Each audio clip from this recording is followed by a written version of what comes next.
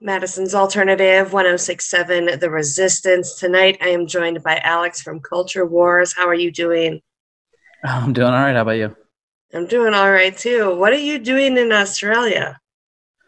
A little of everything. Doing some work and seeing some friends. But yeah, I'm here for the foreseeable future. Okay. Sydney. So when did you get there? I've been here since about the 20th of December. Oh, nice. So you got to spend the holidays nice and warm. It's the middle of summer, which I forgot about, and then I'm like, oh yeah. So I guess I don't really get a winter at all this year, and of course it's snowing in Austin. So I'm like, okay. Yeah, things are getting crazy here. Like, are you watching the news or anything? I try not to, but I'm watching a little bit. Although Australian news is a lot different. Yeah. Yeah. Actually, watch it to go to sleep if you wanted to. That's Trump just got impeached for the second time. So the news has been real political the last couple of days. I just get messages from people that go, "Have you seen this?" And I go, "No," but now, especially with the time difference, Yeah. on everything. Can you give us a little background on Culture Wars and how it got started? A couple of us were in a different band together. We were in this band called The Vanity from a while ago, and our old guitar player and I just got bored and decided to write music on the side, and the songs that we wrote became eventually would be that first EP. And so we kind of just went to the guys and we're like, hey, we did this. What do you guys think? And half of us wanted to do it and the other half didn't. And then that became a new band. And that's kind of, it was an interesting way to do it, but that's kind of how it all played out. And from then it's just been, trying to write and get better and play shows, not anymore. And how did you guys get on the Bill and Ted soundtrack? I had some family friends that connected me with the music supervisor, and we had lunch. And this was when he was doing a bunch of different things, and I just was like, "Hey, I'll send you all my music. If you like anything, let me know." And it turned out he liked Leave Me Alone, and it was kind of perfect timing because we were about to put it out, within that time frame anyway, and it was awesome. And he was super nice and cool with us and everything, so it was great because obviously I love the movies and all that just kind of worked out. So it was very surreal and cool. I think it's just crazy that Bill and Ted soundtrack is up for a Grammy. How does that feel for you? A little weird. So it's a weird way to end the year, that's for sure. I was just like, okay, cool. All right. It was a little left field, to hear about it like after the fact. I'm like, okay, cool, great. It's, it's always a really nice thing, obviously, but I think for me, it's like not real to a point, but yeah, it's great. I don't think I've still fully come to terms with it. So, well, now that they've been pushed back, you have to wait even longer to find out if you're going to be a Grammy winner. At least we get to keep saying we're Grammy nominated.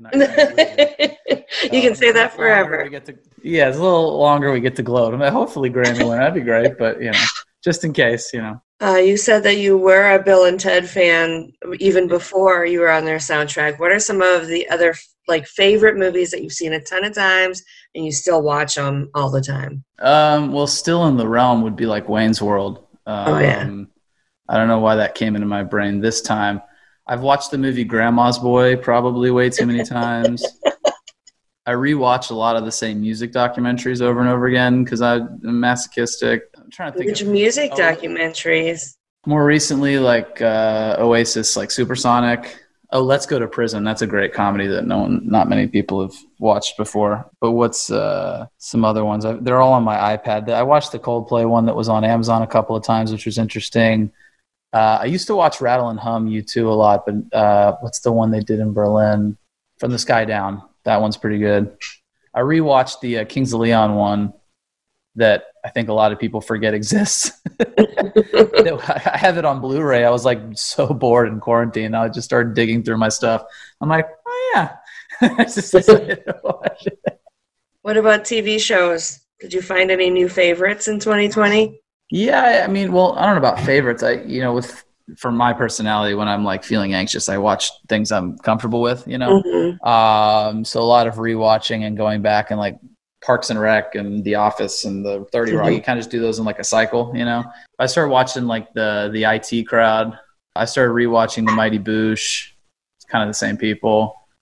There's a show I think is Netflix specific and not BBC. That's The Toast of London. That's on Netflix. That one's pretty good. I recently saw that they compiled all the hours watched, and The Office was the most watched show in 2020. There was a time when I would put that on to go to sleep, you know, and it would run all night. So that's not surprising. I think a lot of people did that. The Office was very comforting for everyone, especially when we weren't actually in an office. Right. Do you guys have anything planned for 2021, or is everything kind of still up in the air? Well, everything's in the air other than, you know, just releasing the rest of our EP tech. So we're going to do that. And then we've got 2 more from that EP that we're going to, you know, slow drip and continue to put stuff out. And the reality is with quarantine, as soon as it started last March or what have you, we were ready to start touring at that point. And we had already started playing shows for the new record. And we did I think the last thing we did was a radio show in Vegas. And then everything shut down like 4 days later, which was fun at the time, but it was like, all right, we just got everything ready to play. And then, so we immediately went into writing mode again. And what ended up happening is we ended up writing the majority of what's going to be the next record after tech, which is kind of funny. So we're a record ahead. We're like, all right. So we're just continuously writing, and I'm doing a lot of sessions over Zoom with the guys and with our producer and stuff like that to continue writing. And we'll probably go into production and finish those all before you can even play shows again anyway. So, I mean, we're going to be really ahead of it, which will be great because then once we actually can play shows, then we've done all the groundwork and we just can keep going until, you know, and keep writing and get ahead of it. But that's kind of our plan, is just to keep writing and recording and coming up with music. And we've got plenty of video content for everything already that we filmed right before, like in February. So we got real lucky on that one. I was wondering about your new music video for Leave Me Alone. It looks like you guys had so much fun doing that. How did that come together? A little too much fun, yeah. That's the only thing we did film technically in Corona and COVID times. We were considering a bunch of different ideas. We didn't know what to do for the video, and we ended up collaborating with the director on this whole idea of kind of doing it in a casino, but we're playing all the characters and that kind of thing. And we were ready to shoot it, I want to say like August or something. At that point, we were trying to find a casino because most of them were closed. And so we're like, all right, well, they're closed. So I'm sure they'll be like, all right, cool. Like, we're not making any money. You want to pay us to come and film? Great. And it turned out that it was actually even more of a liability and they could lose their license if they were closed. So then we were trying to find ones that were open, but they were running at 10% capacity and we could film it overnights. And I think we went through 7 different casinos in Palm Springs and Vegas that were like, yes, we want to do it. But then 2 weeks later, we're like, oh, we can't do it anymore. So we went through this cycle of like every possible location. And then we finally had one. It was an Indian casino in Palm Springs. And then they backed out the week before. And we went, all right, forget it. So there was a theater that somebody on the team found. And we were like, all right, we can bring in a bunch of rental equipment and make it look like a casino. And so that's what we ended up doing after literally months of trying to at the location. But it ended up being kind of perfect everything, you know, the way it worked out. And so it's just kind of one of those like lessons for us to be patient with stuff. But it was very interesting doing a film shoot during COVID. But the best thing we could do is just kind of make the most of it and have fun with it, you know. What do you hope that people hear in your songs that makes you different from other bands? Being my ego what it is, you know, I'd like to say that as the singer that the perspective and the lyrics, but I'm sure, you know, the drummer would say the drums, and, you know, and Dylan would say the bass or the guitar or what have you. I think what makes us work and compatible and so forth is that we're all into really different music, and for a song to cross the threshold, it has to tick all of our boxes, and in a way that kind of helps us find and bring in all these different influences that maybe don't compute right away, but eventually do. So my ego answer is what I do. Everyone else, I'll speak for everyone else. Their answer is probably what they do. But I think what we do together is kind of the ultimate thing.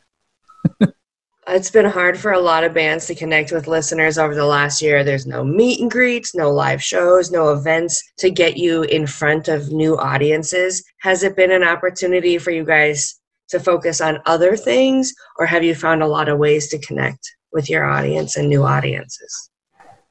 For us, I think the best way we can connect with people is to write better music. Every time we want to get better, I always say if the next record isn't better than the last one, then something's wrong. I think for us, it was a time to reach out and put out new material and continuously trying to share with people. And for those people that reach out and want to talk, like at least one of us is there to respond and to engage and stuff like that. But I think we really wanted to nail in on getting just better at songwriting, better at recording, better at everything. Take this time for, lack of a better phrase, job improvement, but self-improvement as well. We probably spent more time together, especially in the first 5 months, than probably we should have. We were writing and recording in an Airbnb and living together for what felt like 5 months. I think it was 4, but it felt like a year. But we finally hit a point where like, okay, we need some space from each other, just a little elbow room, But yeah, I think it's really been an opportunity for us to just get better and come out of this, swinging kind of thing, ready to go. Have you guys lived together before? Only when we're recording or writing. We'll do those Airbnb sessions and stuff like that, or touring. We'll share hotel rooms and stuff like that. But that's kind of it. So in a way, we kind of always have at different times, but not actually. No. I've talked to some bands who lived together before the pandemic, and they don't live together anymore. Yeah, sounds right. Now was the time for everybody to branch out. So. I've heard that about a lot of couples too. But some people just can't be in close quarters with each other. Yeah. I don't have a whole lot else to talk about. Is there anything else going on in your world? No, I mean, we've got Leave Me Alone and Bill and Ted. If you're looking for a movie to watch, Face the Music is obviously out, and it's very, very funny. But beyond Leave Me Alone and Bill and Ted, and just hope everybody's healthy and safe. Thank you so much for taking the time to talk to me. It's early in Australia, but it's dinner time here. Yeah, thank you. And hopefully we'll see you somewhere around Madison in the next year or two. Hopefully. All right. Cross. Yeah. The world doesn't explode. Yeah. All right. Thank you, Alex. Awesome. Thanks so much.